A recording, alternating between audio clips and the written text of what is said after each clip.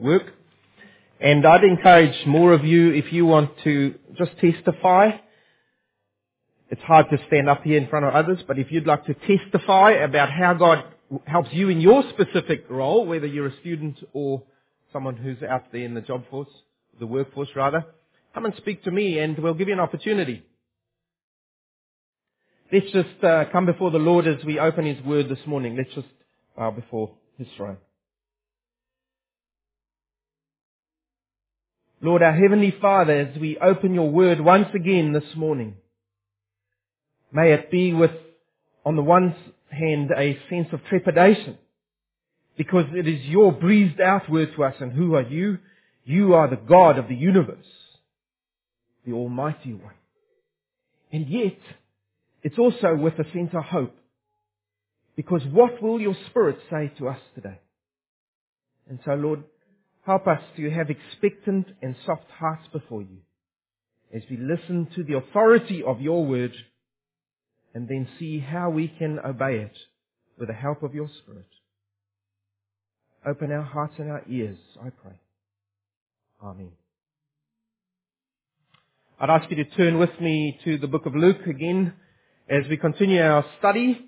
We saw last week how Jesus had brought those words to us in chapter 13.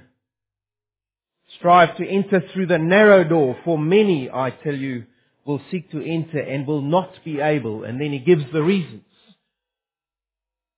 And we're going to carry on with the last bit of chapter 13, verses 31 to 35 today. So let's just read through this section together. Just at that time, some Pharisees approached, saying to Jesus, "Go away, leave here, for Herod wants to kill you." And Jesus said to them, "Go and tell that fox, behold, I cast out demons and perform cures today and tomorrow, and the third day I reach my goal. Nevertheless, I must journey on today and tomorrow and the next day. For it cannot be that a prophet would perish outside of Jerusalem. O Jerusalem, Jerusalem, the city that kills the prophets and stones those sent to her. How often I wanted to gather your children together, just as a hen gathers her brood under her wings, and you would not have it. Behold, your house is left to you desolate. And I say to you, you will not see me until the time comes when you say, Blessed is he who comes in the name of the Lord." May God speak to us. Benjamin Franklin was an American leader, and he made this very famous statement. He's not looking too good there, I must say. He looks like he hasn't had his coffee. This is what he said. "In this world, nothing can be said to be certain except death and taxes." He wasn't an optimist, was he? But from a worldly perspective, I guess, had a lot of sense. Nothing can be certain in this life except death and taxes. But is that true when we think about God's Word and the truth that God reveals to us, the eternal perspective God gives us? Is that still true then? You see, there's another certainty we can have. And that is a certainty in this life with Jesus Christ and also in the life after this worldly life. And Jesus is going to put that perspective to the Pharisees and to the ruler Herod in this passage this morning. And so in verse 31, these Pharisees come to Jesus and they come to Him and they're warning Him to watch out. Now, what usually goes through your head when the person who you might class as your enemy suddenly comes and gives you a warning to kind of watch out? He's trying to do your good deed, right? And you think, why? Usually you're trying to go for my jugular and now you're wanting to see my good. And that's very much in the same way. These Pharisees were always speaking out against Jesus and what He had said. They were always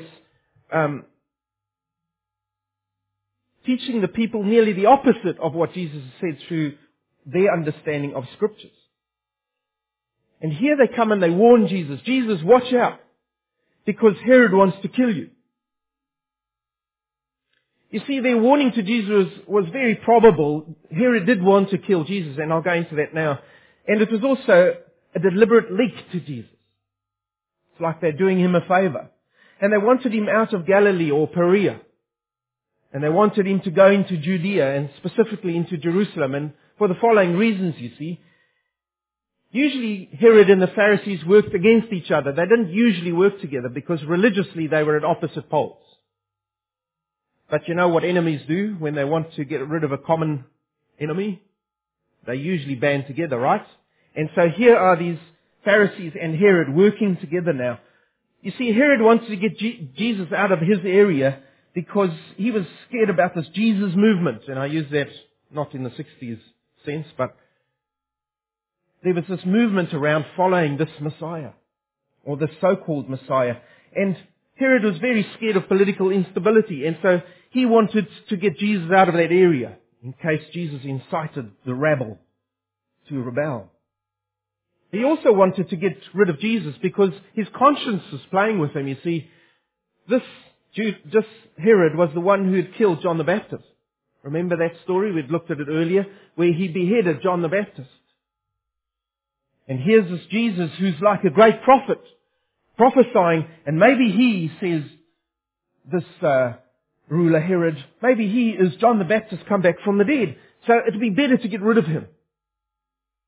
And so the Pharisees, they want to get Jesus into Jerusalem. Why? Because in Herod's territory, they didn't kind of have as much power. But in Jerusalem, they had a lot of influence. And that's where they could get to Jesus and deal to him. And so this plot is hatched between the Pharisees and Herod to get rid of Jesus. So they're not warning him. They're actually trying to hatch a plot. But Jesus can read the hearts. And so he addresses them and Herod.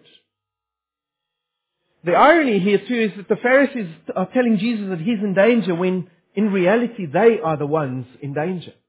And this is how Jesus spells it out to them. Look at verses 32 to 35. He says to them, you go back to Herod and you go and tell him, listen, you old fox. I've still got work to do today, tomorrow and the next, and then I will reach my goal. Now, when we hear that phrase, go and tell that old fox, we think of it in terms of craftiness, right? A fox is crafty. But in their days, they didn't think of foxes like that. Foxes were seen as insignificant. They're a pest. And they weren't liked at all because they were usually killing things, chickens and all kinds of things. And so what Jesus is saying to Herod is, I can read your heart, Herod. And you trying to get away with the murder of John the Baptist, but I know why you did it. And your plots and your plans are insignificant when you come up against God and me. God's will be carried out. And so I will continue to do my work today, tomorrow, and the next, until I am made perfect. And so he says to them, behold, I cast out demons and perform cures today and tomorrow, and the third day I reach my goal. You see, Herod wanted to see some of these things. Why? Because he wanted to be wowed by how much power God has? No. He wanted to see Jesus casting out demons and curing the sick. Why? Because of the show factor. He loved things like this. And so Jesus says to him, behold, take note, Herod, I cast out demons, I perform cures today, I will do so tomorrow, whether you see it or not. And on the third day, I will reach my goal. Literally, I shall be perfected.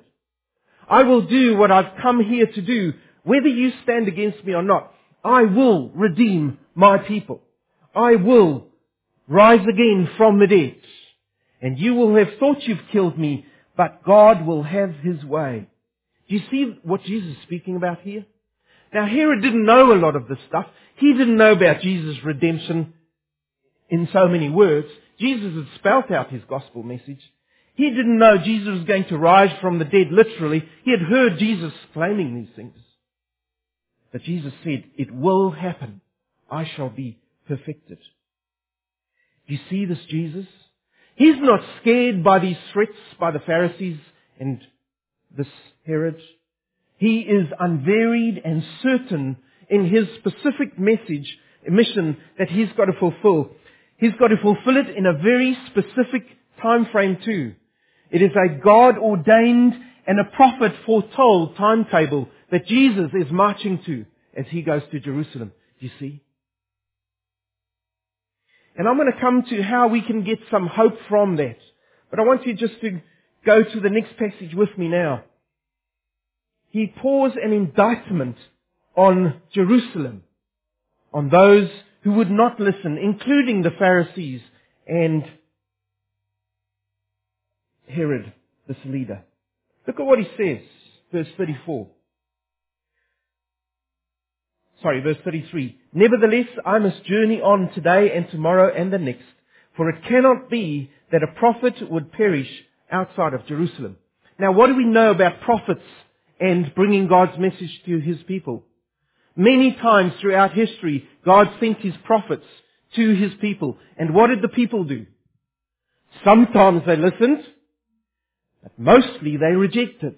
They might just listen for a short while, but mostly they rejected. And in some cases, they even killed the prophets. These are God's prophets of mercy to His people. These are usually the prophets that would say to them, turn away from your sin, my people. Come to me for mercy. And what would they do to these messengers? They would kill them. And so Jesus says to them here, and you can read it, go to the book of 2 Chronicles and you'll get a whole record of all the prophets that were killed by God's own people. And so Jesus says to this one who would also kill Him, to these leaders who would also get rid of Jesus, He says, nevertheless, I must journey on. I must walk on in the course that I've started. Today, I will do it. Tomorrow, I will walk on in this course. And the next day. For it cannot be that a prophet would perish outside of Jerusalem. Now, in a way, there's a little bit of holy sarcasm there, if I can put it that way. You killed the prophets of the Lord, and it cannot be that a prophet would be killed outside of Jerusalem. That's an indictment. Because Jerusalem, the people of God, were killing His own messengers. And so Jesus, in a way, says, I'd better get to Jerusalem because you want to kill me too. You see what He's saying?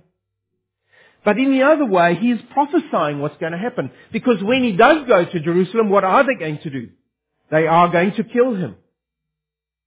And so he speaks to them. What resolution we see in this Jesus. This one who says, follow me. What irony we see as He speaks these words. What an indictment on a city. You see, the resolution, Jesus knew He was to suffer and die. And yet, He resolutely walks on, step by step, getting closer to Jerusalem and what lies there. A greater purpose, you see. And what irony, because Jerusalem, the holy city, is now called what? Jerusalem, the city that kills prophets. What an indictment. Jerusalem was unwilling to accept this message and the messengers from God Himself. They killed them.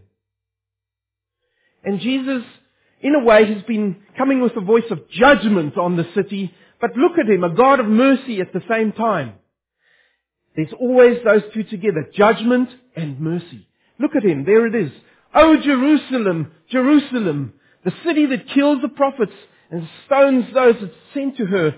How often I wanted to gather your children together, just as a hen gathers her brood under her wings. And you would not have it. Do you see the heart of God? Yes, He wants to punish sin, but at the same time He offers mercy. The one is never there without the other one. And here it is again. Do you see His heart pouring out for this city, for these people who reject Him? I don't know if you've been in that situation. You might have a loved one, a husband or a son or a daughter, or someone you've been praying for a long time. But they just won't come to the Lord, or they won't come back to the Lord. And at times you find yourself, your heart pours out for them. Lord, won't you just bring them back to yourself? You see, that's the mercy we're supposed to have. And that's the mercy that Jesus shows here. The city that wants to kill Him and would kill Him, He says, how often I wanted to gather you to me, but you wouldn't have it. The literal translation here in the original is, I willed you to come, but you willed it not.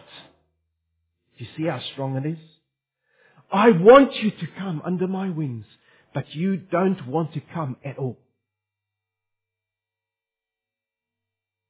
And so, he gives a warning. Do you see, those always come together. There is judgment, there is mercy, but there is still time. There is still time until the Lord comes again. He gives a warning. Look at verse 35. He says, behold, if you won't listen, your house is left to you desolate. And I say to you, you will not see me again until the time comes when you say, blessed is he who comes in the name of the Lord. You see, what is the result of Jerusalem not listening to the messengers? Jerusalem killing the prophets and the Son of Man. What is the consequence? He says, behold, your house is left to you desolate. Take note of those words. Those words, your house is left to you desolate. It means there was hope there, but now that hope has left you. Your house, it is left desolate. There is no hope. And yet there is hope. Because one day you will all cry out, blessed is he who comes in the name of the Lord. Do you see that balance once again? With judgment comes mercy all the time. And this literally came true for Jerusalem and all the people of Jerusalem. Because in 70 AD, what happened? Jerusalem was crushed. Not 2 stones remained on each other. And especially of the temple. And the people were scattered out to the very ends of the earth. And they're still coming together from the very ends of the earth today. That's how big that scattering was. It came true. And yet Jesus states that there is hope even in the midst of desolation. Because there will come that day, he says, when you, those who have chased me out, those who have killed me will cry. You yourselves will cry, blessed is the King who comes in the name of the Lord. You see, that would happen just a short while later when Jesus came back into Jerusalem on that donkey. And they put palm branches down before him, and we'll get to that. And they cried out these very words, blessed is the King who comes in the name of the Lord. But they only saw him as an earthly Messiah. They only saw him as a leader who would free them from the Romans. That's all. But Jesus is speaking about a bigger picture here. He is saying the nation of Israel has not been forsaken. That's what he's saying here. Like the rest of the world, Jerusalem, the collective noun, you will acknowledge Jesus, this heavenly Messiah. When will they do that? When he comes again. Now, I need to just stop here. When he speaks about Jerusalem, he's not just speaking about the inhabitants of Jerusalem. He's speaking about the nation of Israel. He is speaking about the collective nation. Their collective heart reject him as Messiah. And he's saying to them all, one day you all will pronounce me king with your own voices, with your own mouths. You will say, I am the king. And one day Jesus is saying in this bigger picture, every believer, every single one who's put their faith in the Lord Jesus Christ, whether they are Jew or Gentile, they will all say, blessed is he who comes in the name of the Lord. You see, in Romans chapter 11, if you go and read there, it's very interesting to note. The Lord says, I have dispersed my nation Israel, ethnic Israel, all over the world. But one day, according to Romans 11, the Lord is going to do a great work among the Jews, specifically. The great work is being done amongst the Gentiles in the times we are living in. Many Gentiles have come to the Lord, but not as many Jews. But one day, according to the Romans, the Lord will do a great work among the Jews too. And just before His coming, and it's going to be one of the signs that Jesus is coming back, many Jews will come to Him. Not all Jewish people. I said many will come to Him. Because only those who put their faith in Yeshua, only those who put their faith in Jesus Christ will find salvation.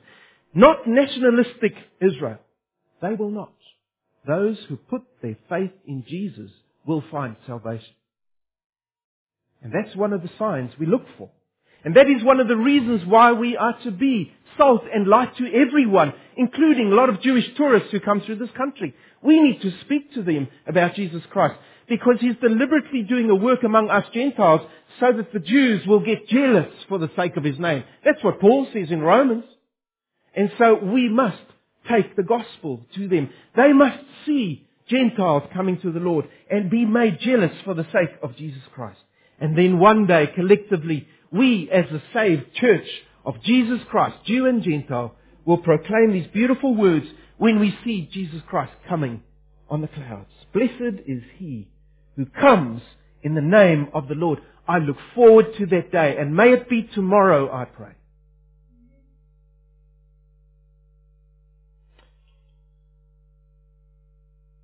When we step into the next section, chapter 14, there's a major turning point here. Because up to now, Jesus has been speaking to the Jewish leaders. He's been challenging the Pharisees. He's been challenging Herod.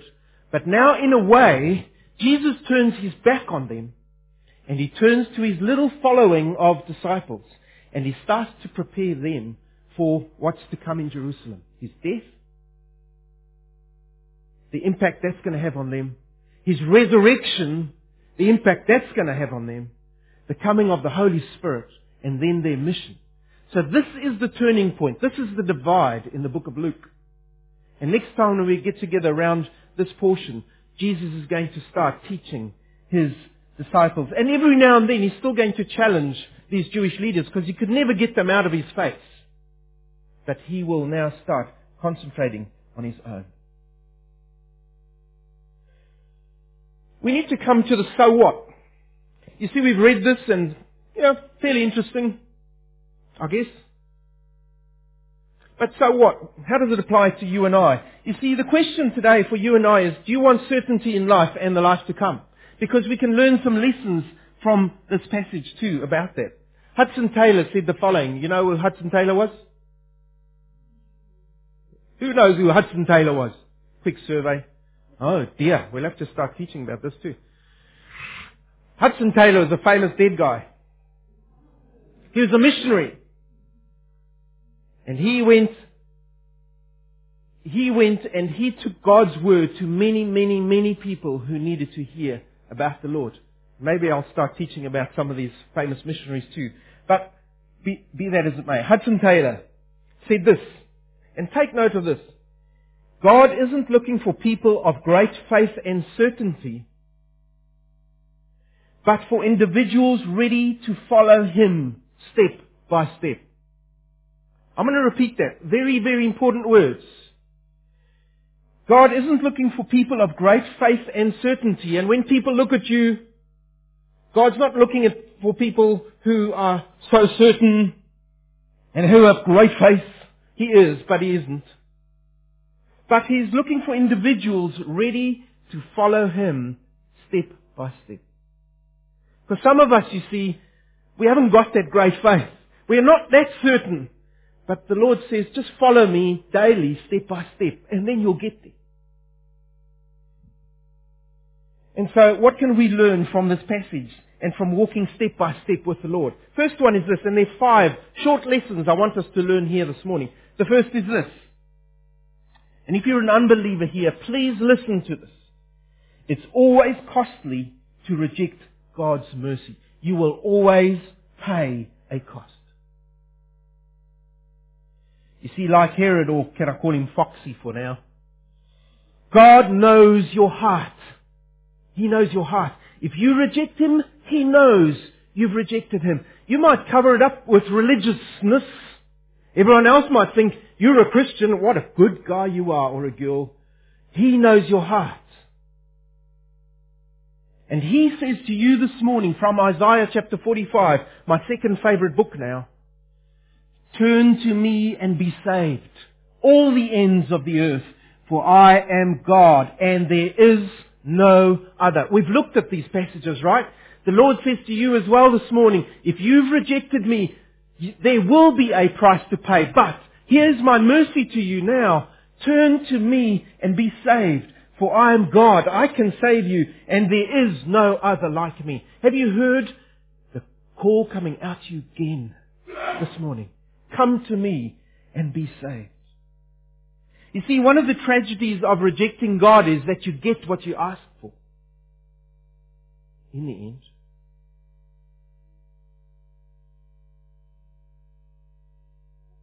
What do you get? Spiritual desolation.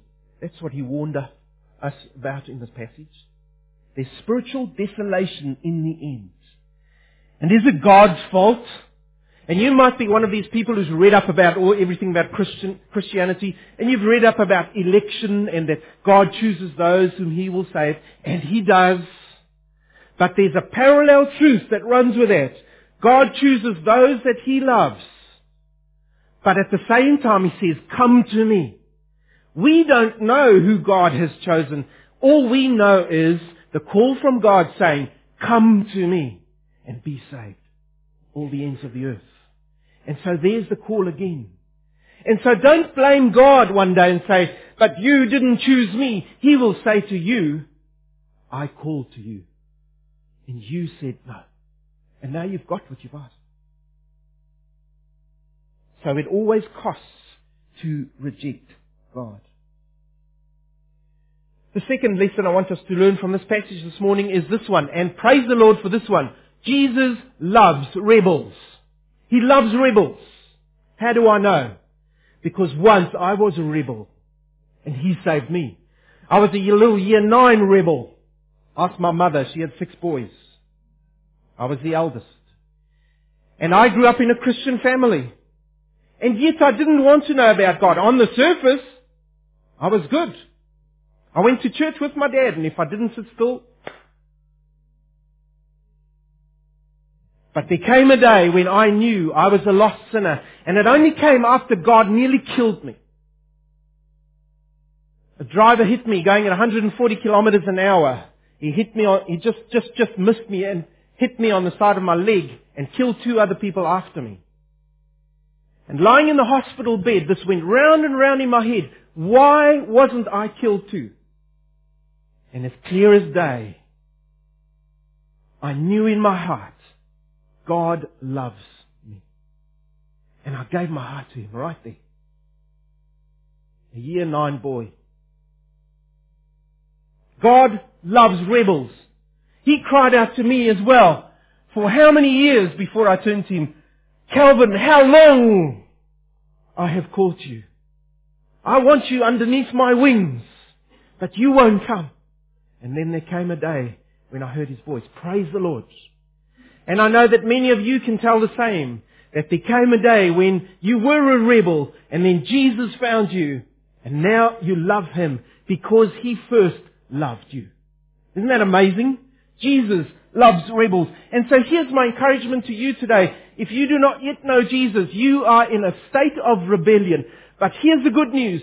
Jesus loves you as a rebel. You just must come to Him now. Bow your knee to Him and find life. And find love with Jesus Christ. With judgment comes mercy. See the heart of Jesus. And then there's the third lesson we need to hear, because the call has come to you, and Jesus says, and I get this from the last verse, bow now or bow later. There comes a day when you will bow. And if you bow now to Him as Lord and Savior, you will be saved. But if you don't, there will come a day when Jesus comes again, when you will bow to Him as King. But then you have no more option of being saved, you see. It will be too late. But you will still bow, because every knee will bow. Every tongue will confess that Jesus Christ is Lord. This is how Isaiah 45 says it once again. This is God speaking. I have sworn by myself. That's the strongest swearing there can be. When God swears by Himself. The word has gone forth from my mouth in righteousness. Jesus Christ brought it. And will not turn back. That to me every knee will bow and every tongue swear allegiance. every tongue will say He is Lord. And so my plea with you today is, bow now or bow later. Come to Jesus. Be saved. There is hope.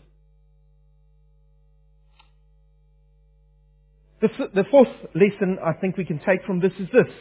How certain are you of your mission? If you're a believer here today, how certain are you of your mission? If you see Jesus Christ marching on resolutely to Jerusalem, He knew what He was to do. How certain are you of your mission as a believer in 2015?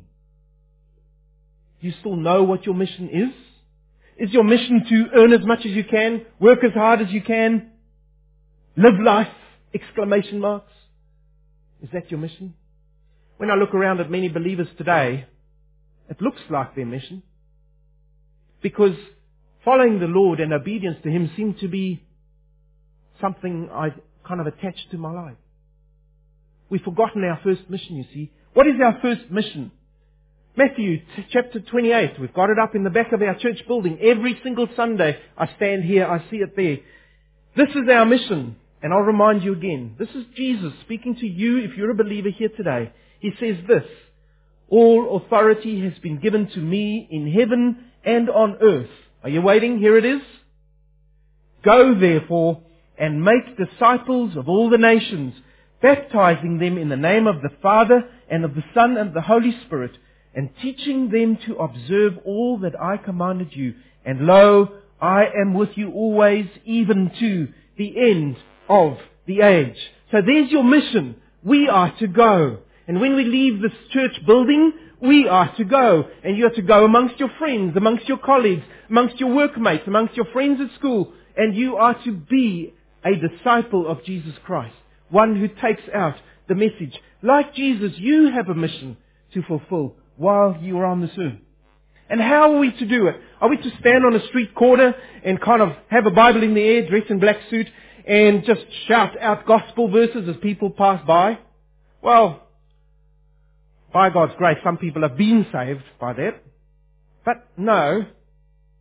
Paul says to us, 1 Corinthians chapter 9, this is how Paul says you are to go. To the weak I became weak, that I might win the weak. You see? I have become all things to all men, so that I may by all means save some. So how do we go? We get alongside people. We invite them into our homes. When they're going through hard times, I get alongside them. I care for them. I look after them. I cry with them. So that they may see Jesus Christ coming out through me. That's my going.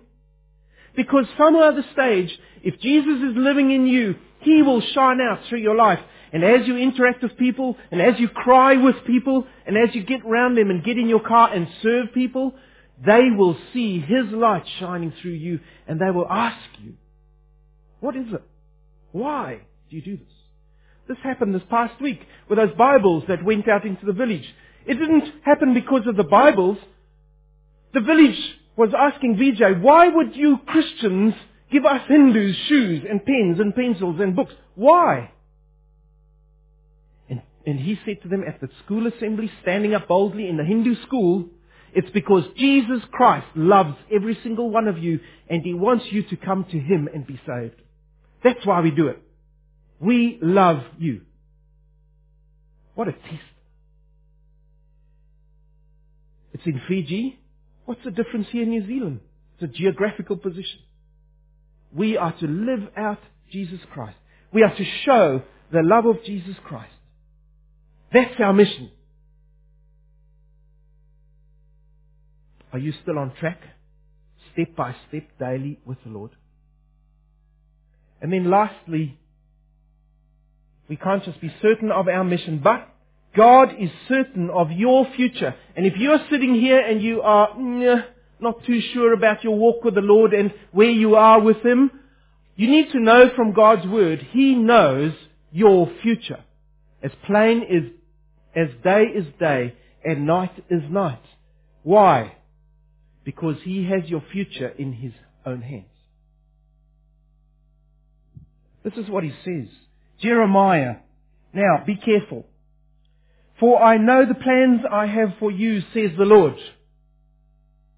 They are plans for good and not for disaster, to give you a future and a hope. And if you're a believer here today, even though these words were written to God's people through the prophet Jeremiah, are those words not true for you too?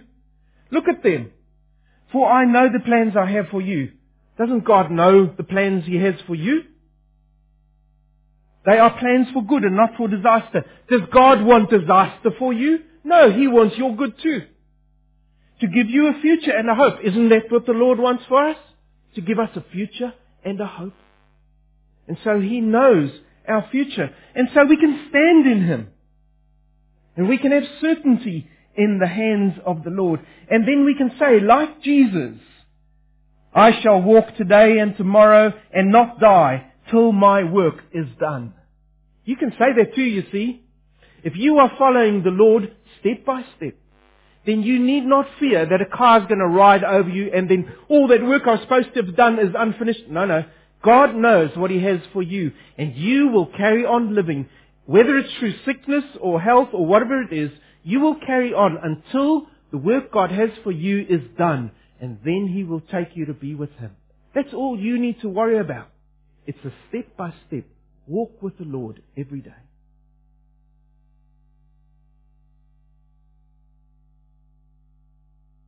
You too can have resolve and get your strength from the Lord. Philippians chapter 4 verse 13 says this. I can do all things through Christ who strengthens me. It's just a pity sometimes we as Christians, we don't kind of remember that phrase properly. We kind of remember, I can do all things.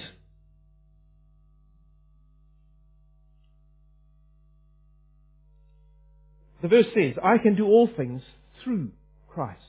What does Christ do? He strengthens me for that day-by-day walk. And so no, it's not just about your resolution of, I will follow Jesus Christ. Yes, it's about that, but it's about Jesus Christ strengthening you, giving you the grace to follow Him step by step. And then He will use you to go to reach others. And in the end, He will be glorified. I pray that the Lord would use every single one of us so that many, many, many more in this Jerusalem will come to know Him. And that this little Jerusalem of Wanganui will not be known by the Lord as a city which rejected Him and killed the prophets. In a way, it's up to us. Are we taking out the good news? And are we living it out? Let's pray. Lord, our Heavenly Father, You've placed us in this little town.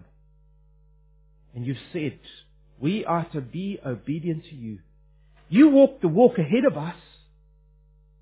You walked on to Jerusalem when You knew You were going to be killed. But You also knew the freedom that killing of the Messiah would bring. That one day, on that third day, You would rise again from the dead. That sins would have been accounted for and paid for. And You would bring freedom to those who were Your enemies. Lord, may we have the same attitude. When people are antagonized by what we bring, the message we bring, when they reject us for the message we bring, may we resolutely look to Jesus Christ, find our strength and our faith in You, and then continue with the task until we see You, Jesus Christ, either through the eyes of death or through living eyes when You come again. Keep us faithful to the task You have, because You will be glorified, Lord Jesus. Amen.